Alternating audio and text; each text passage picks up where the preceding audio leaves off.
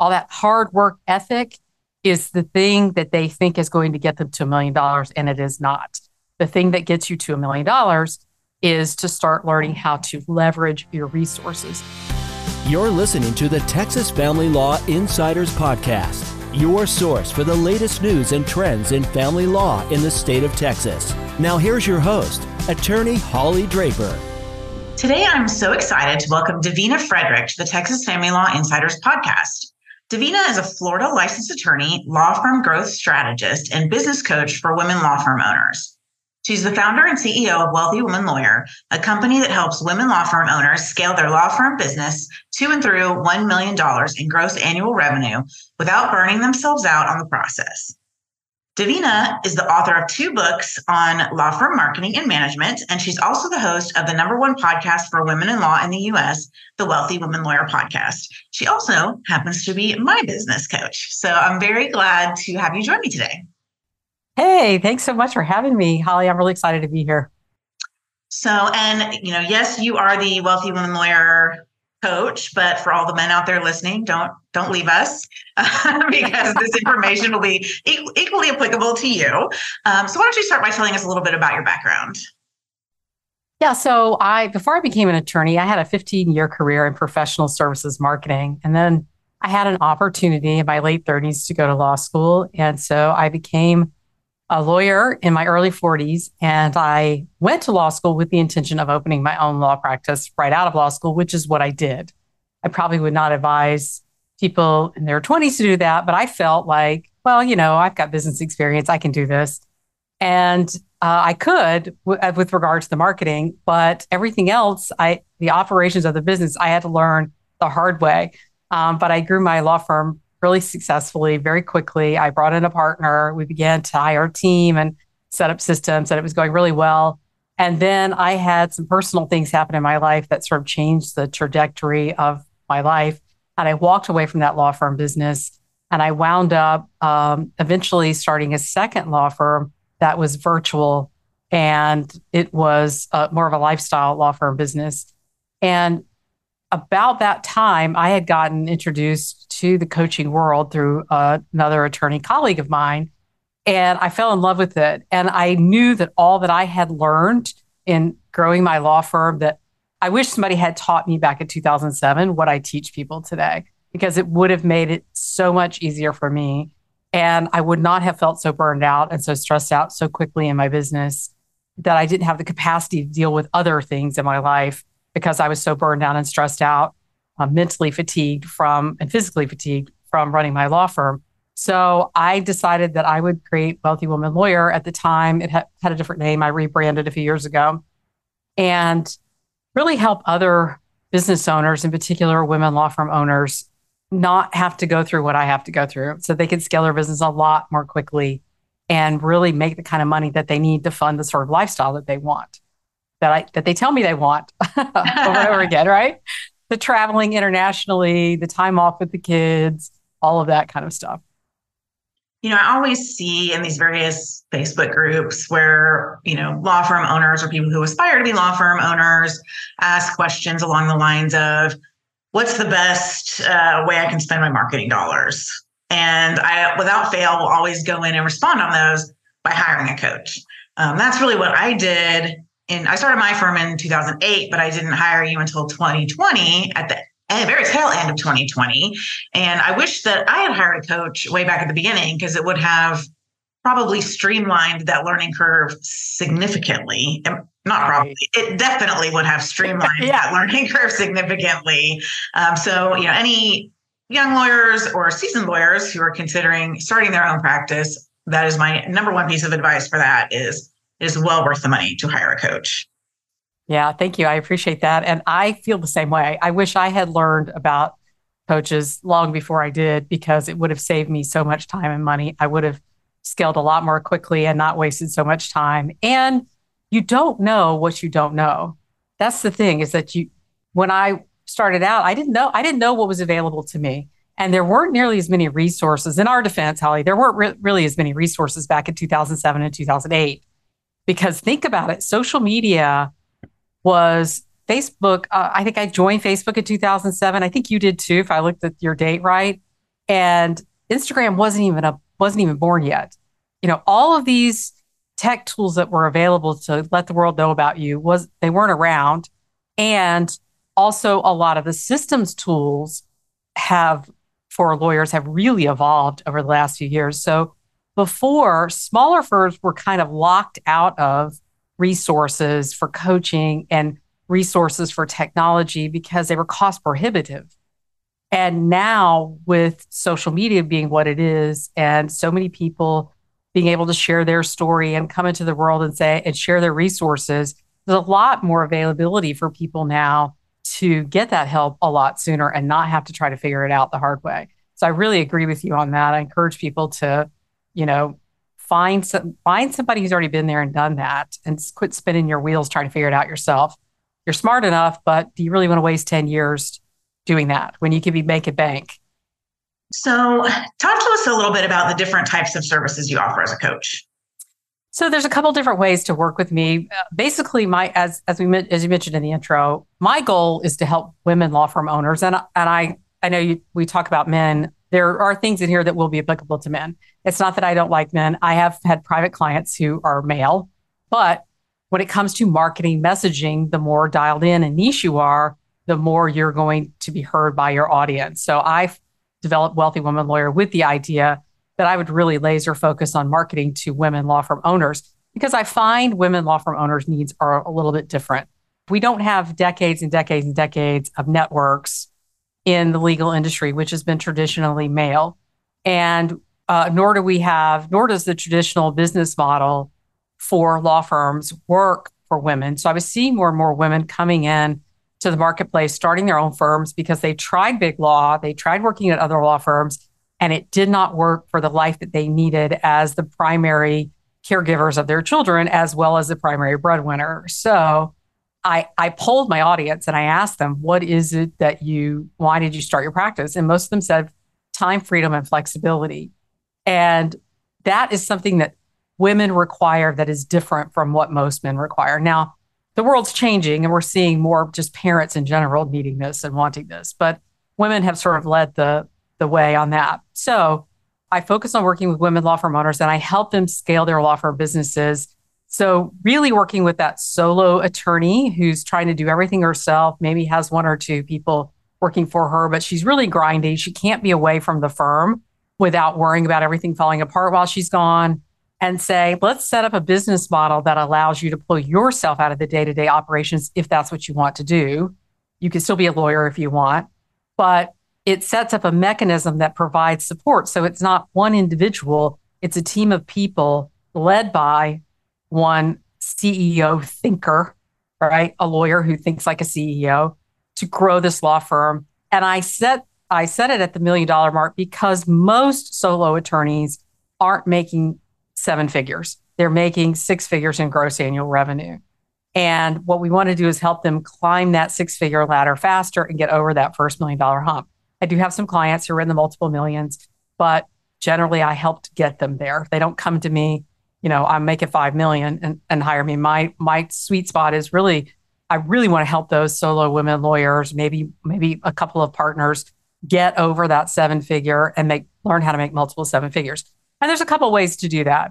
One is I realized that I had basically 3 different stages in scaling to $1 million. There are those who are just starting out and they want to get off on the right foot. And maybe they don't even know they have a few clients, but they don't know how to attract better clients. Maybe they don't like some of the clients they're working with. So they want to get better clients so they can grow a little faster. They may want to get off on the right foot, start hiring early. I have one client who started out her law firm, hired me immediately, and started hiring attorneys pretty quickly after we met, and has already grown a significant law firm business. But that first stage, that $0 to $250,000, is where you're really kind of trying to figure it out, right? Then you're that $250,000 to $5 million, and you're like, okay, it's me, it's a couple paralegals or a legal assistant, and we're grinding, and I'm working to my max to get up to that $500,000 mark. And that person really needs help with setting up systems. They really need help with hiring team, but they don't know it because what they're doing, or they may know it, not know how to do it. And what they're doing is the thing that got them here, the hard work it took to go to school, then to take the LSAT, then to go to law school, then to pass the bar, all that hard work ethic is the thing that they think is going to get them to $1 million, and it is not. The thing that gets you to $1 million is to start learning how to leverage your resources. So in that spot, they're trying to figure that out. And then there are ones who are, they've hit the $500,000 or more mark, mostly have kind of the mid to high six figure, and they hire me because they want to get over that elusive $1 billion. They've been hitting that high six figures for a few years, and they're like, what is it going to take to get me over the million and make me a 7-figure annual earner in my business? And those individuals I work with privately because it's a more intense sort of experience. They're getting a lot more access to me. I work as a business advisor, fractional. I'm a fractional multiple things. So I'm really helping them as a business advisor. That's private coaching. For those who are climbing up from anywhere from the start, scaling that 6-figure ladder to that sort of $500,000 mark, I have a program called the Wealthy Woman Lawyer League. And I created it because I wanted to put together the framework or the roadmap that I teach my private clients, but I teach my private clients in a very custom way around what their particular needs are at the time. I wanted to take that framework and put it in a training, in a presentation where people could access it depending on where they are in their business, and then also get weekly coaching from me in a group coaching and mastermind where other women lawyers are there to help provide that community for them so they can have people who are sharing that journey with them. So those are sort of the two different, I hate to use the coaching term containers, but those are the two different containers for working with me, is that Wealthy Woman Lawyer League, which is where kind of the majority of my clients are. And then I take on a certain number of private clients. Obviously, that's a smaller amount because it's me you're getting the access to me. So those are the two different sort of ways that I work with people. So today we're going to talk about one very important aspect of running a successful law firm, and that is systems. I know you mentioned systems a couple of times already. Tell us, for those that don't know, in the context of a law firm, what are systems? Right. So I think, so a system is something that you can do repeatedly, and you can have different people do it and have similar or same outcomes. So we often think of mechanical systems. So a car engine, or when you're manufacturing something, there's a manufacturing line and things are done the same way, and you can plug people in and out and it works in that sort of systematic way. So people can get that as a visual image. It's really about taking that and applying it to law firms. And what often happens is when I mention the word system, or when anybody mentions the word system, a lawyer says to me, I really need to have better systems. They don't really know what they're asking for, what they think about, because what they hear out there is people talking about systems. And so often they think case management system, which is a software product, an automation tool that can help them. And it's wonderful that we have these tools out here now, great case management systems. But a case management system helps you with only one of the essential 7 law firm systems that you require to run a profitable, sustainable law firm business. A case management system is a software tool that is applied to a system, right? So there are 7 essential systems. I've written a book. You and I have talked about this. I'll show the book for those who are watching the video. You can see it behind me, but there's the book. 7 essential, there you go, law firm systems that every law firm needs to scale their law firm business. The case management tool that's applied to the part of the system called fulfillment, which is where we are actually fulfilling the legal services we agreed to fulfill. So case management is we get the case, we're going to use our tool to run it through and do all the things that we need to do to advance our client's case. Now, some of these companies have been coming out in the last few years with other additional modules, like marketing modules for their case management system, which helps you with the marketing system aspect. But again, these are tools and automation tools. They're not the actual system itself. So you mentioned that there are 7 systems that a law firm needs. Let's go through those. Okay. So we'll start with, I know in your book, you break it down between external systems and internal systems. What does that mean? Okay. So an external system, the reason I called it an external system is that the external systems are, I like to think of them as client facing systems, right? So client facing systems, there are four external systems. The first one is how the client first sees us and learns about us. That's our marketing system, our marketing, client attraction marketing system, right? So we have to get out there and get more visible. We may be using social media to do it. We may be giving in-person talks to do it. We may be doing a podcast together, but we're letting people learn about us through a systematic approach of bringing people into our world, right? So that would be a client attraction system. And then the next system is when we bring them in, we're going to want to sell and convert them, right? So that client attraction and conversion system is what we're talking about here. So you're bringing them in and you're converting them from prospects into clients, okay? Then next, we have the onboarding system. The onboarding system is where we take, and they've now agreed that they're going to work with us. Now we need a system to onboard them. That onboarding is going to be things like getting the contract out to them, getting payment, very important thing, getting payment, all those kinds of things. Then the next system is service and fulfillment system. That's where we fulfill the promise that we made to be their lawyer and help them solve their legal problem.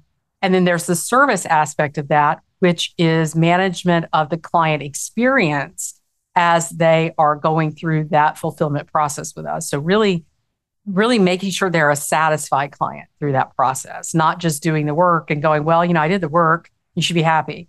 It's really about managing that experience. And then the last external system is the offboarding and remarketing system. So that is how do we offboard them in a way that gets them to leave us reviews, gets them to refer business to us. And if we offer the kind of legal services that people can come back to us for some other ancillary service, we want to make sure we're remarketing to them, or at least even remarketing to them for purposes of referral. So those are the basic four external systems. The internal systems, there are three, and any professional service business has these three internal systems. They are people management. So we have to have systems for hiring, for training, for termination, for reviews, all the things that we need for people management. For management, how to grow managers within our company, all of that. The second one is technology management. Technology management is really how to make decisions about technology. What tools am I going to use? How am I going to make those decisions, right? Because what I often see is I see law firm owners go on social media, they are scrolling, they're tired, they're drinking their glass of wine at night, they're scrolling, and they see another attorney say, I use this great tool, it's changed my life. And they go, I've got to have it. And they don't even know if they need it. And most likely, in most cases, I find this to be the case, they already have a tool that they're paid thousands of dollars for that will do the thing that this person is talking about is being done by this other tool. And they aren't trained on it, don't even know what they have, right? So technology is really about that. How do we pick the right tools and train our people on the tools and all that? Then the last one is the financial management system. It is not unusual for law firm owners to come to me and say, I haven't even done my taxes in the last couple of years, or I don't even use a software, or I don't have a bookkeeper, or even worse, not even worse, but along the line of my bookkeeper handles all of that. I don't know anything about my numbers. They handle that. I'll have to ask them. Well, it's not your bookkeeper's job to know your numbers and you not know your numbers. You as the CEO need to know your numbers to know what you should be tracking and how to run your business. It is the GPS for running your business, your financials. And so really teaching and helping people sort of understand what they need to understand to make CEO level decisions based on their financials and their goals. So for a small law firm owner who really, are solo, or somebody who has maybe one support staff or a paralegal or something along those lines, looking at these 7 systems as a whole can be very overwhelming. So what advice do you have for those people to get started? Well, the first piece of advice I would have is join the league, because what I do is I actually lay it out for you in a very systematic way. But kind of the broad overall picture is, if you're starting out, you have to always look at, what is my number one problem? What is the number one thing that is holding me back in my business right now to the next level, right? So if you don't have enough clients coming in, if you haven't got your fees set in at a way that it actually makes you profitable, right? It brings in cash flow for you to make other investments. You don't need a team. You haven't got enough business coming in the door to be able to fund and pay for that team unless you have outside capital, right? But most solos I talk to are bootstrapping. So you don't need to worry about hiring right now until you make sure you're getting good clients coming in and getting enough clients in. Then as you start to getting that ball rolling, it doesn't take very many to get you where a point where you need to start hiring some help. Then you need to start hiring an assistant or a paralegal or somebody who's going to provide some support for you so you can continue building on that momentum. So if you don't have good clients, people aren't paying you enough, you're too busy trying to do pro bono work because you think that's going to get you business. You need to fix your marketing efforts, and you need to really do some work on who your ideal client is and how they can help you. I have another book, which is Law Firm Marketing in the Virtual Age. Get that book. It's super cheap, and that will help you figure out who your clients are and who you need to be targeting with your marketing message. It doesn't mean that you can't serve clients that don't fit your ideal client profile. It just means that we're going to figure out who our ideal client is, who's the person we want to work with, and we're going to set up a system to attract more of those clients. So that's where I'd start if you didn't have good clients. I find most lawyers in this day and age are getting a lot of clients quickly because there's such a need for legal services at all levels. Whether or not they're getting good clients or clients who pay them, that's something where they need to do the work. But if they are, and they're now at a point where they're, super busy and they're constantly pumping out work, and they feel like, oh my God, I never have any time to rest, and I don't have time to market because I'm so busy doing all the work. That's where you need to start looking at expanding your capacity as a firm, as a law firm. So that's where you need to start thinking about automating, setting up systems and automating, and hiring people. And this is what I call leveraging your resources. So the first part of my framework is attract better clients. Then we're going to leverage our resources. Leveraging our resources means we're going to learn how, instead of us being the doer of all things, we are going to learn how to cultivate and manage and lead a team of people to help us dial in our systems and automate where we can automate those systems. And that really, the secret sauce, if you're taking notes, take notes now, is not working harder. It is learning how to, when people say work smarter, what they mean is leverage your resources, leveraging capital, people, automation, systems, any leverage points you can find in your business. That's what you want to do. So one of the tips that I got from coaching related to systems and, how do you get started with those? How do you set those up? You had recommended a book to me called Systemology, which I would highly recommend for anybody who's trying to get going with systems. And one of the things discussed in that book, and that you discuss as well, is creating videos of yourself doing whatever the task is that you're trying to replicate or teach someone else to do. A good example of where I used that when I was first starting creating systems was billing. I spent a lot of time doing bills, and I'm sure a lot of solo and small firm owners are in the same position. And so I needed to teach a person on my support staff to do that.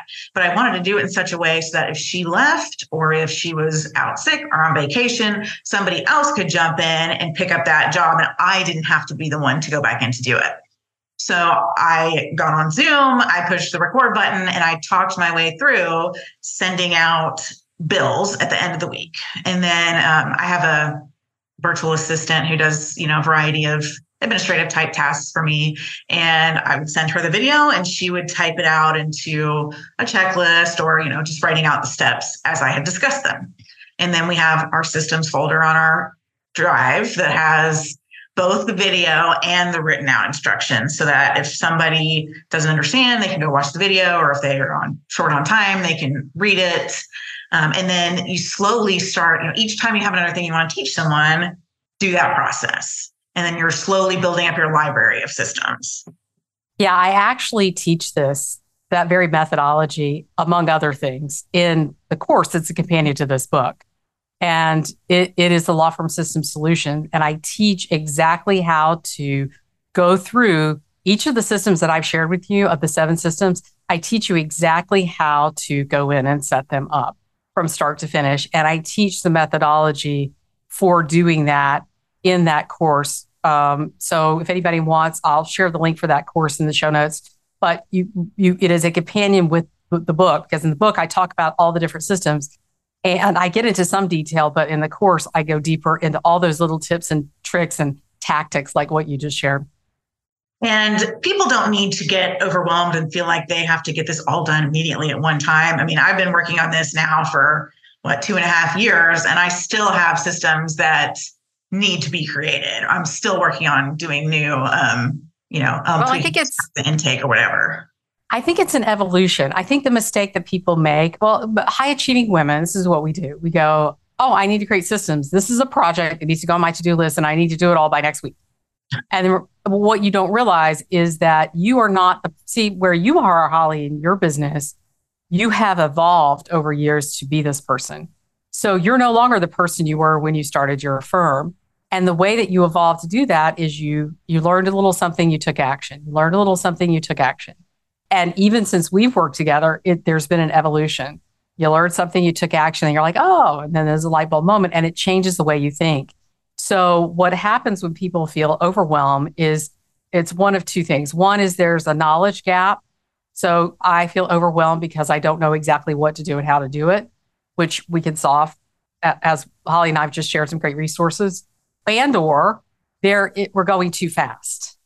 That's the other thing. If you feel that panic and overwhelm means I'm going too fast, I need to slow down and I need to not worry about what other people are doing. And I need to think for myself, what is my number one problem that needs to be solved right now? So if right now your number one problem is you need to hire people, don't worry so much about some of your systems, because right now you don't have a team to operate them, right?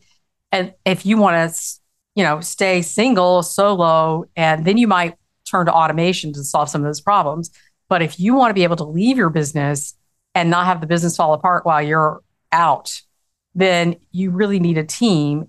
And that team, one of the things that we often think is we think to ourselves, well, I've actually had women lawyers tell me this, well, I need to clean up this mess before I hire another attorney in here. And I'm like, no, you're going to hire another attorney and they're going to help you clean up this mess.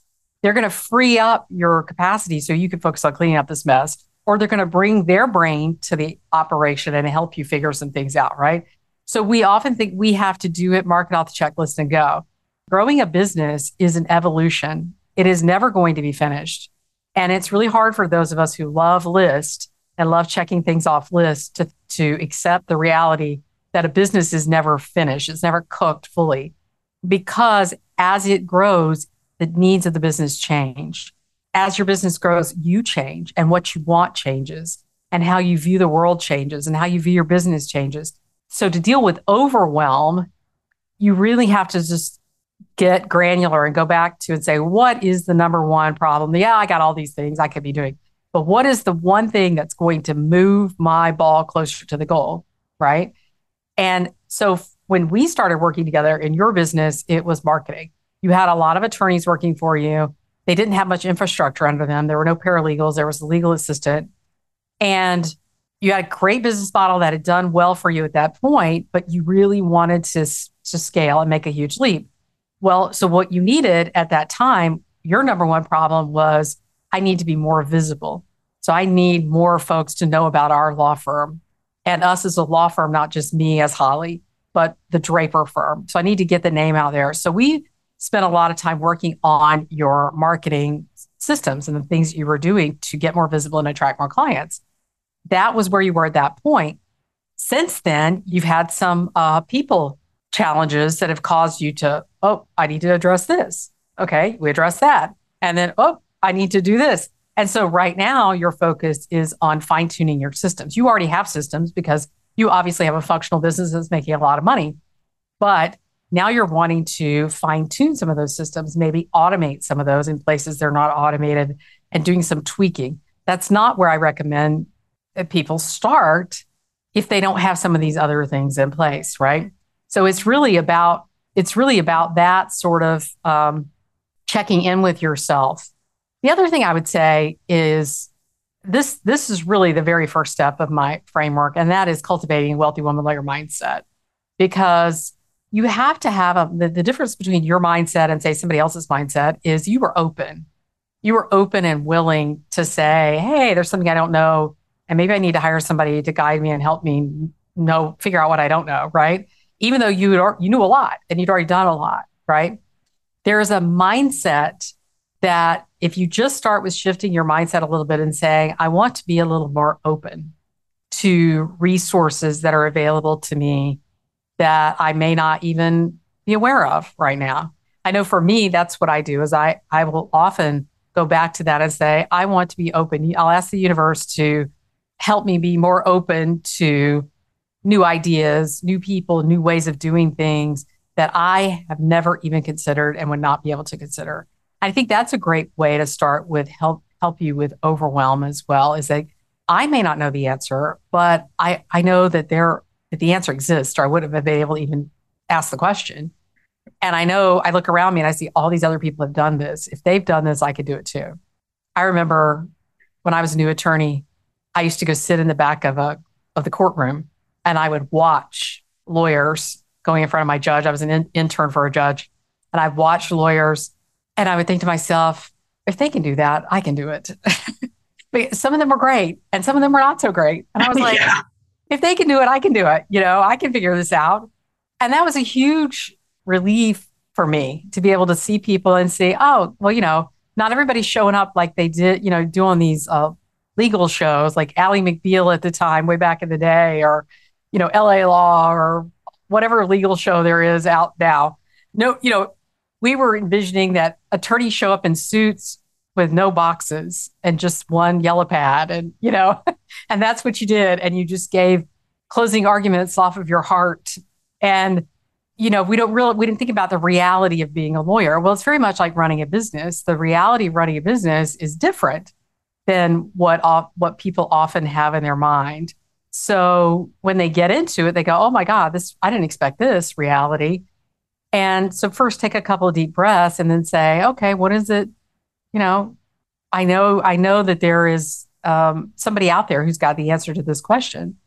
So I'm going to be open to hearing that and be open to those opportunities.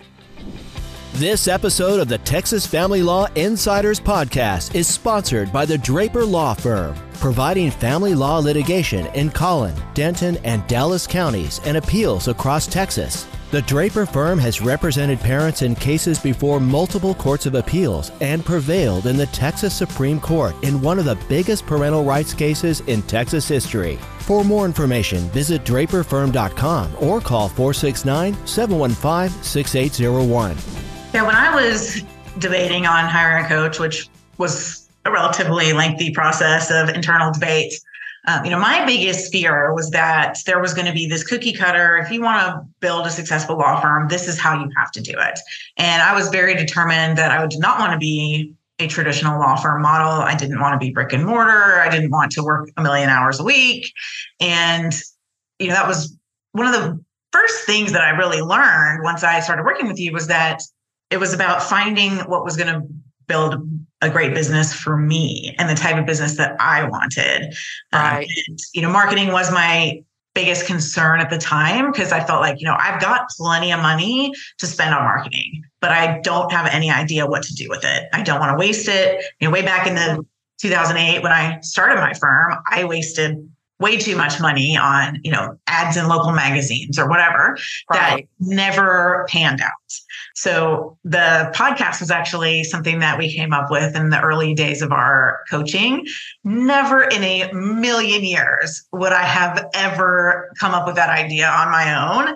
And now I just looked up, as of this month, I'm the number 6 rated family law podcast in the world, according to somebody who rates them. Congratulations. So, and we just checked yesterday. I think we had about 17,500 views or downloads. So it's been crazy evolution from where I started to where I am now. But there's and you also get recognized. I know when you act, I mean, it's like being a little bit internet famous. When you go to conferences and stuff, people are coming up to you. I love your podcast, and yes. and I don't recommend that as a marketing tool for everyone because a lot of it depends on where you are, what your goals are, and all that kind of stuff. So I do, we discuss many things, and you've implemented many of them, and some are. It really matters about your practice area. It matters about your personality. Matters about your goals. I mean, all those things matter in deciding your tactical things you're going to do.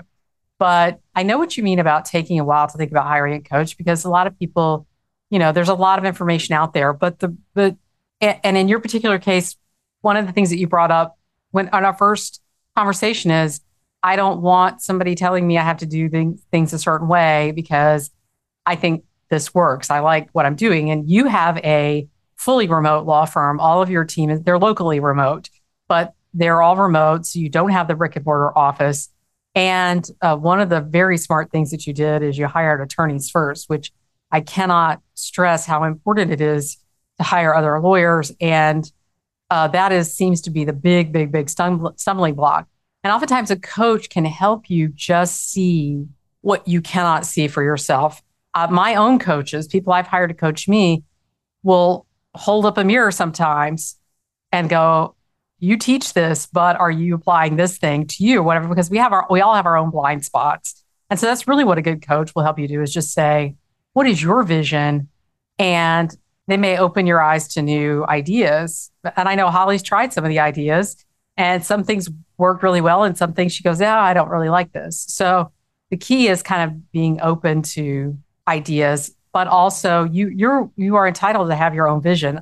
I had people tell me when I started out, when I went virtual with my first virtual firm was in 2011. And I had someone tell me, it was a more experienced lawyer who owned his own office building. And he said, oh, your clients are not going to like that. That's never going to work. Here, fast forward 2020. Yeah, it sure does work. But it worked back then too. My clients loved it. I had clients all over the state. But his agenda was he wanted me to rent space in his office building because he spent all this money on this office building. He had that big mortgage and he wanted me to rent space in it and help offset his mortgage. And so he had a hidden agenda to the thing. But I stuck with it and said, I'm going to try it my way.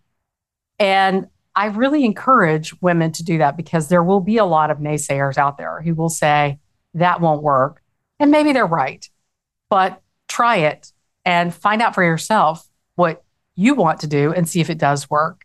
And you'll learn very quickly and if you learn a lesson, you learn a lesson and you apply it and you keep going.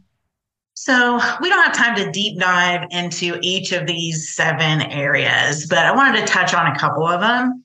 Let's switch over to the internal systems piece and start with hiring. That's one of the systems that I found even as this, I think this would apply as a solo trying to build up. And even as somebody like myself, who I'm still the one that handles hiring and firing and onboarding and those sorts of things. But by creating a system and having a checklist, every time I have to do that in the future, it's so much easier. I don't have to go look things up. I don't forget about things. So talk a little bit about what you think should be in an attorney's hiring and onboarding system. So again, this is something, there's a lot of detail here. So I've created a course around that. I've actually created in addition to the law firm system solution and the $1 Million Law Firm framework, I actually created a course specifically for hiring. And I did that because over the last few years, that has been the number one challenge that most of my law firm owner clients have had is hiring. And it still is going to be a challenge because there's somebody quoted a statistic to me, there's like 1% unemployment in the legal field. So it is a challenge to hire, and some areas are harder to hire than others. However, one of the things that I think has really helped my clients be able to hire a little bit better is having a system so that if they hire, it doesn't work out, they have to hire again, they don't have to start from scratch every time, which is kind of what you alluded to, is this idea of, every time somebody leaves, I had to start from scratch. And so now that I've created a system, I have templates in place. I don't have to do that. So it's a little too much to get in here to the details of a hiring system, but I will say that, well, I'll give you two or three sort of tips.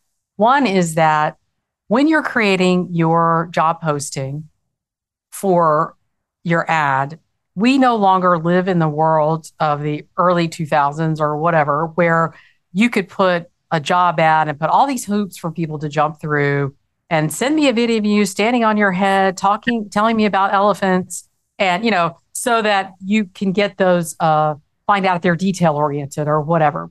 What you really need to do is think of the ad as a little bit of a seduction. You want to attract, just like you want to attract clients, you want to attract those ideal team members. So starting out with something that is kind of a catchy lead hook that will get them into you get them to read your ad, and then saying a little bit about why it's such an awesome place to work outside of money. So what is it what do you love about your firm? What do you love? In Holly's case, her firm, one of the things she loves about her firm is that everybody works from home or wherever they want to work. And they also don't have to work these gut-wrenching 2,000 hours a year. Her billable hour number is a lot lower than that because she wants people to have work-life balance. So that's hugely attractive to people that she wants to be on her team. So really dig deep into why people would want to work for you. What is it about the kind of work that you do that you love and how your firm operates? And then you can get into saying what you're looking for in an employee. But I will tell you this, if you don't spend a little more time trying to make that a little bit more of a lure to people, they're going to skip it and they're going to go to the next one because there's plenty of opportunities available for people. We have a whole generation of people retiring, which is going to cause a big issue in our labor market. So if you want to hire people, you need to sell it. You need to sell why your firm is awesome, and then worry about, whether they're a good fit. You have the whole interview process to help figure out some of those questions. Don't put it in your ad. The other thing is I'm hearing a lot now is that people are recommending putting an employment range. And I'm hearing the younger generation, because I read a lot on this subject, talk about that they won't even apply for an ad if it doesn't have a salary range. I'm old school. I've always believed that a salary negotiation is something that occurs based on the individual parties, because you might have somebody really qualified who applies for your job and you want to pay them more, or you might have somebody who's not quite what you're looking for, but you think you can train them up, so you want to pay them less. But I am hearing that feedback. So that is something for you to consider, whether or not I should put a range or put, something that indicates the value of the position so they don't feel like they're wasting their time by applying. So that is kind of the sort of detail that we go into, all the way down to, your hiring system is not just placing the ad. The second tip I have for you is be proactive. You can't just put your ad out there on Indeed or ZipRecruiter or, God forbid, Craigslist. Some people say that and expect. I've had lawyers tell me that I hire them off Craigslist, and just let that be enough. You really need to be more proactive with more direct outreach to your network. Reach out to your network through LinkedIn. Reach out to your network through Facebook. I know one of Holly's great ideas is she's been active in Facebook groups since 2007. So a lot of people know her. So when she goes to hire, just like clients, she's hiring team members, she can go in there and say, I'm hiring, and we'll get good contacts that way. So really think about how you can be proactive in reaching out. And then the other thing I would say is don't get so caught up on all the hiring pieces that you forget about, oh my God, so there is a process for interviewing that I go through and I talk about in the book and in the course. But one of the mistakes that I've seen multiple law firm owners make is not having an offer letter prepared when somebody, and so they have to think about it. I've got to think about it. I got to think about what I want to do. I got to think about it. And by the time they do that, they lose that person that they wanted to hire because they're so busy analyzing, overthinking, because they haven't prepared ahead of time with the expectation they're going to hire. And so preparing those offer templates and maybe having one for lawyers and one for paralegals and one for other staff, that you could just change a few of the details because the basics are the same, so that once you make a decision, you can think, okay, what do I want to pay this person? What offer do I want to make them? Here's all of our benefits that are included. And I can just go ahead and get that out to them. So that's there's a whole lot to the hiring system beyond just that ad that goes out, right? And so I really encourage you to think through your whole system and how do you want it set up, especially if it's something you have to do over and over again. One of the things that I recommend people do, so I guess this is tip number 4, is if you have a team already, involve your team in helping you through the interview process. I have a client out in Seattle area, and she has finally been able to hire a good lawyer. She's been through a couple and she has a really good right-hand lawyer, and they needed a paralegal. And my client was going to be gone on a couple of conferences back to back. And she was, of course, thinking about this hiring, and she has an office manager, but the office manager isn't always that on the ball. And so I said, why don't you get the new lawyer to pair up with the office manager and let them hire this person? And you just let them go through it. And then you meet the person. And if you're okay with it, you rubber stamp it and get them on board. So that's what she did. She came back from her conferences and they had 2 people, 2 different positions lined up. And her team was able to do that. So again, it's a depending on where you are, if you're a solo and you're just building your team, you don't have that. But you might be able to have a friend or relative who has expertise in that area, or somebody who can help you with that process if you feel so overwhelmed by it. Hey, can you interview this person first and give me a good sense whether you think they're a good fit based on this criteria? And then they winnow it down to 1 or 2 people. Really save you a lot of time. So we don't have a ton of time left, but I wanted to dive in just a little bit on another one of the systems, and that being the finance management system. I think a lot of law firm owners, and you could probably put me in that category, at least for a long time in the past, for a lot of the years that I was doing this. You might know, this is our gross or this is our net, but you don't really know the numbers beyond that. Can you talk about, KPIs, what that means, and what some KPIs are that law firm owners should be monitoring? Sure. So KPIs, for those who don't know, are key performance indicators, and they're simply metrics that provide information that let us know the health of our law firm business. There are key performance indicators in every one of these areas that we've discussed. So for instance, in marketing, there are key performance indicators that we track. So I have an agency who runs ads for me. And so they're going to give me a cost per lead. That's a key performance indicator that lets me know how much it's costing me to acquire a lead for my business. That's an example of what a key performance indicator is. So there are different ones that you want to track. I think I have a list of like 62 that I share in the league, but you don't need to worry about all those. I tell people, just like everything else, you don't need to put the cart before the horse. So you don't need to worry so much about all the different things you can track, because you can track so many things. You need to focus on your number one problem you're trying to solve and what you need to be tracking to give you the data that you need to solve that problem. So from a financial standpoint, the reason I talk about getting to and through $1 million in gross annual revenue, that's revenue that comes into the business, income that comes into the business before we spend any money. And people say, oh, well, why aren't we talking about profits instead of revenue? Well, the reason why I talk about revenue, that is a key performance indicator. I'm going to be looking at revenue because that's going to tell me how much money is coming in, and it's going to give me a budget to work with so I can spend a little bit more on marketing and get more clients in, or so I can hire that extra attorney that I need. If you're just starting out in your business and you're not making $350,000 in revenue, then you're probably not ready to hire another lawyer. That's kind of a baseline to hiring a lawyer. So that's why we sort of look at that number, is we look at how much total money is coming in, because the more total money that's coming in, the more money, the more resources we have for making investments in our business to grow it and scale it, right? And so profit is another performance indicator. I am of the school, like, Gary Vee, who's a well-known business coach. What I want to do is go in and get market share. So when I'm starting a business, I want to go in, I want to gain as much market share as I can in that business. So for me, I'm going to grab people, revenue. That's what I'm looking for. The profit number doesn't bother me as much. I'll spend more on marketing. I'll spend more to get more market share.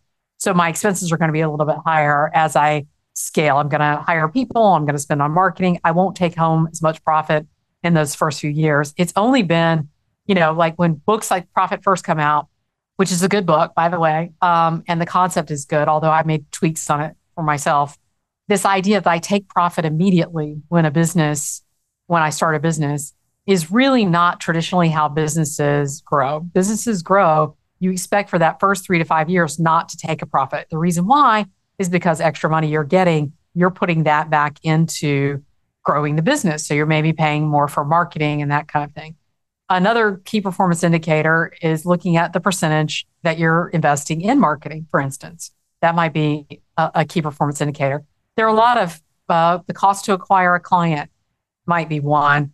Digging into when you start hiring lawyers, really understanding how that lawyer makes you money and looking at what metrics to track there. In other words, what you're charging for the hour, how long it takes to get a job done, what their hourly rate is, what the number of hours you're requiring them to bill a year is. Even if you do flat fees, because the flat fee naysayers are always in here, even if you do flat fees, you still need to understand your cost of delivering those services to your client and make sure that you're charging enough to give you a profit. And oftentimes the mistake I see with flat feers is that they don't charge enough because they haven't done the math and the homework to figure that out. They just go with their gut or what they think the market says or some advice that they got from somebody whose business model is completely different from theirs.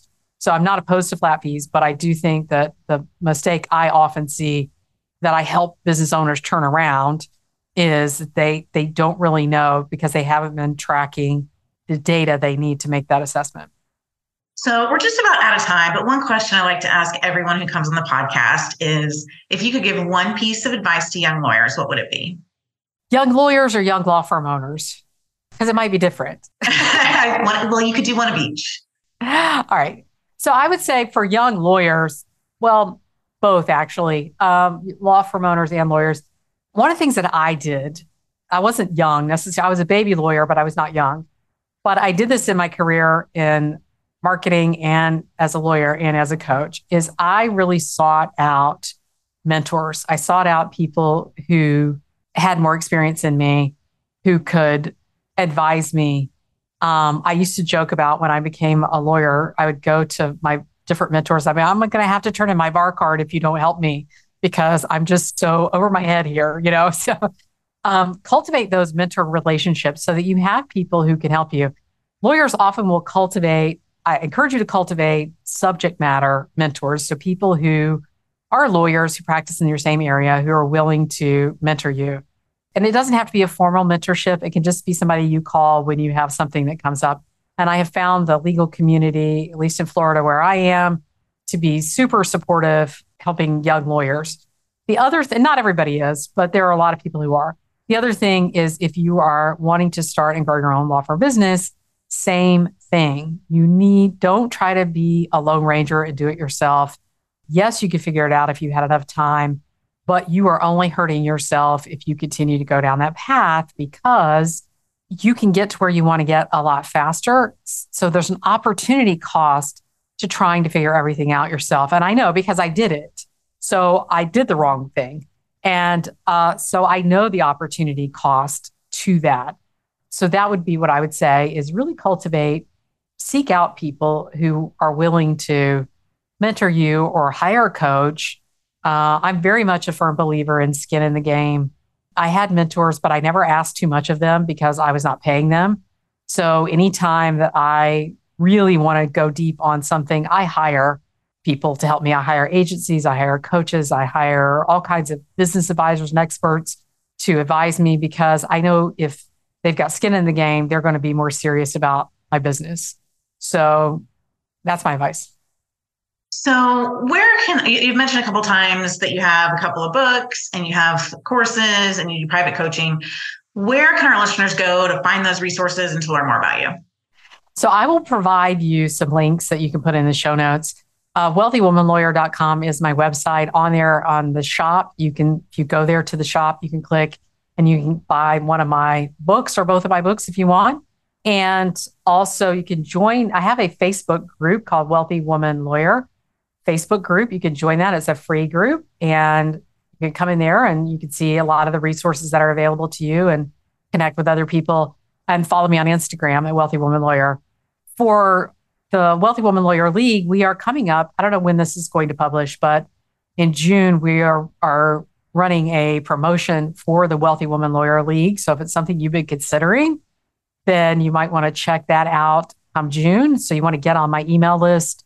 If you go to my website, you can sign up for my email list. And when you do, you get a free report that says what wealthy women lawyers know that you don't, well, what wealthy women law firm owners know that you don't. You can get that free report. You'll be on my list and you'll be able to hear all about our enrollment come June in the league, if that's something that you think would help you. All right. Well, awesome. Thank you so much for joining me today. And hopefully there's a little bit of a deviation from our normal family law topics, but I think a lot of our listeners will benefit and maybe we'll pick up some new ones along the way as a result. The Texas Family Law Insiders podcast is sponsored by the Draper Law Firm. We help people navigate divorce and child custody cases and handle family law appellate matters. For more information, visit our website at www.draperfirm.com.